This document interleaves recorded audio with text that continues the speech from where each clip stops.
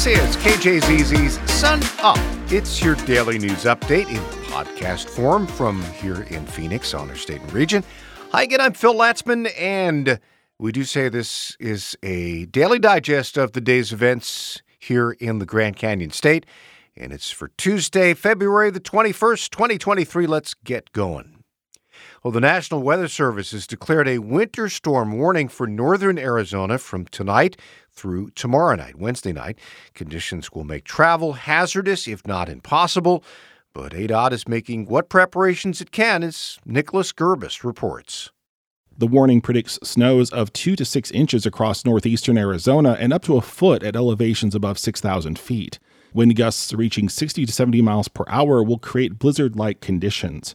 ADOT's David Woodfill says the department has 200 snowplows at the ready, and its crews will go where needed. If there are stranded motorists and snow-covered roads, we're going to make that our priority. ADOT's preparations include pre-salting the roads, posting alerts, coordinating efforts, and staging equipment and supplies where they are likely to be needed. Nicholas Gerbis, KJZZ News, Phoenix.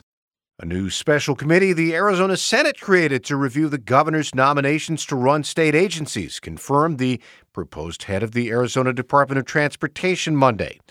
As Jill Ryan tells us, the nominee will now go to a full Senate vote for a final confirmation. Jennifer Toth has worked in public transportation for 25 years, 16 of which were with ADOT. Governor Katie Hobbs nominated her to lead the agency. Toth brings with her 3 priorities: safety, innovation, and collaboration. But she told the committee that one of her biggest concerns is Arizona's deteriorating transportation infrastructure. When you look at the bridges, we have a rating system that goes from good, fair to poor. And in 2010, good and fair was at 75%. And in 2021, that was reduced down to 64%. She also says the interstate pavement conditions went from 75% to 51% in the same span of time. Jill Ryan, KJZZ News, Phoenix. State lawmakers want to put the brakes on what messages can be shared on those electronic billboards that are posted along freeways. Kathy Ritchie has more. You know the signs. Get hammered, get nailed is a popular message used by the Arizona Department of Transportation. But during the COVID-19 pandemic, those signs were also used to encourage drivers to get vaccinated. Now lawmakers want to make sure that never happens again. Here's Republican Representative Neil Carter. They are a little bit distracting, so they do put on things sometimes that are not related to transportation, and that would be, I think, inappropriate. But also what we're worried about is the government effectively using it as a kind of advertisement for other things. The measure would also ban ADOT from warning motorists of no burn days during periods of high pollution or honoring a fallen firefighter or police officer with a rest in peace message. The bill, however, would still permit silver and blue alerts. Kathy Ritchie, KJZZ News, Phoenix. Since opening last year, Brick Road Coffee in Tempe has established itself as a safe space for the LGBTQ community.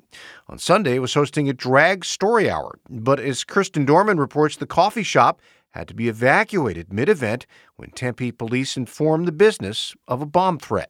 The bomb threat was made over the internet, prompting the event to shift to an online format.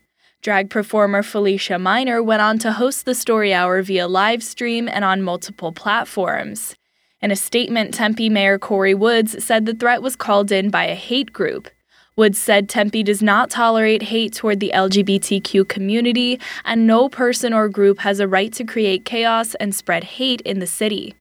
Kirsten Dorman, KJZZ News, Phoenix. A fuel tanker carrying 8,000 gallons of fuel was punctured on a road in central Phoenix Sunday, leaking hundreds of gallons of gasoline. Phoenix Fire Captain Todd Keller says firefighters used berms to stop the fuel leak from spreading. It's kind of like a barrier borders the fuel that's leaking, and then they'll actually put stuff over the grates of the storm drains to prevent any fuel from getting in there. A second empty tanker was brought in to transfer the fuel from the damaged truck, and nearby Denny's and Circle K were evacuated, but no injuries were reported. Some GOP state lawmakers want long-term care facilities in Arizona to have a chaplain program. Kathy Ritchie is back to tell us the bill is one of 3 measures related to nursing homes put forth by the same senator. The bill is sponsored by Senator Steve Kaiser, and it would require facilities to create a chaplain program where they would visit residents twice a week. As it stands, the measure would apply to both skilled nursing facilities and assisted living centers and care homes.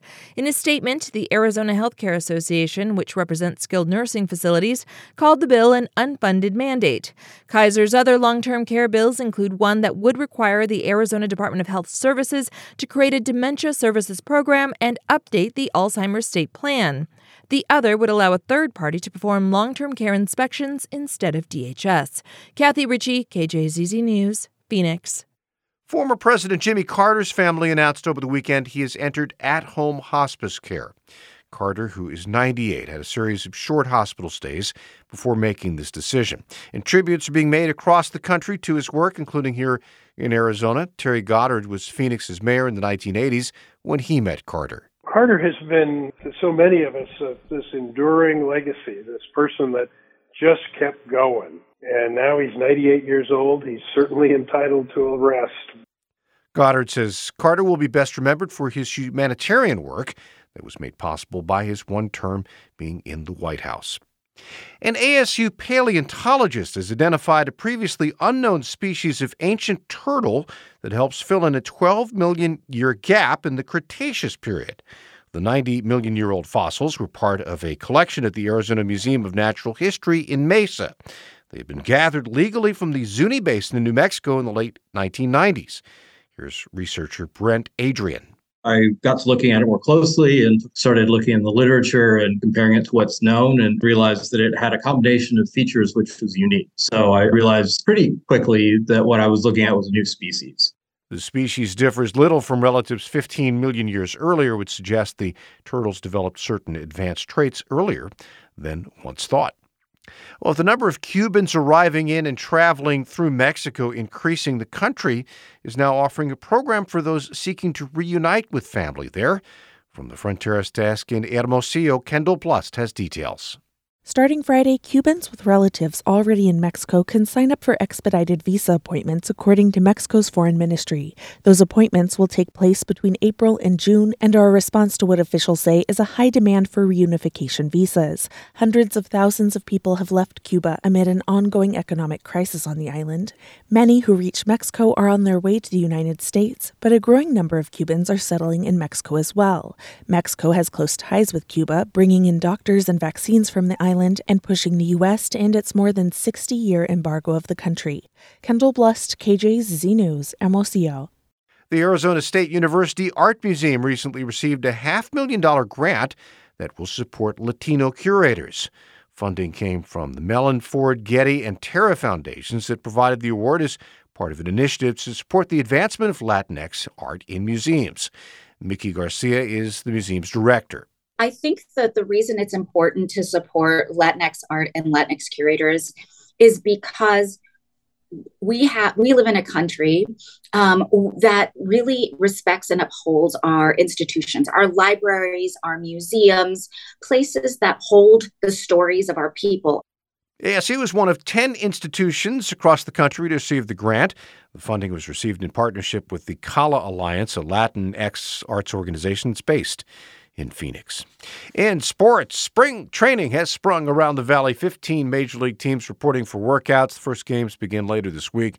The Arizona Diamondbacks, the hometown team, will take on the Rockies in their spring debut. That'll be Saturday at Talking Stick in the Scottsdale area. In basketball, the Suns are off for the NBA All-Star break still. They'll resume Friday when they host Oklahoma City. They're hoping to get Kevin Durant in the lineup soon. Hockey, the Coyotes trying to extend a 9-game point streak tomorrow, their second longest in franchise history. They'll host the Calgary Flames, and local teams had the night off. And that does it for this edition of KJZZ's Sun Up, Arizona's morning news podcast on this Tuesday, February the 21st. I'm Phil Latzman. Thanks for spending some time with us today. Hey, let's do it again tomorrow, shall we?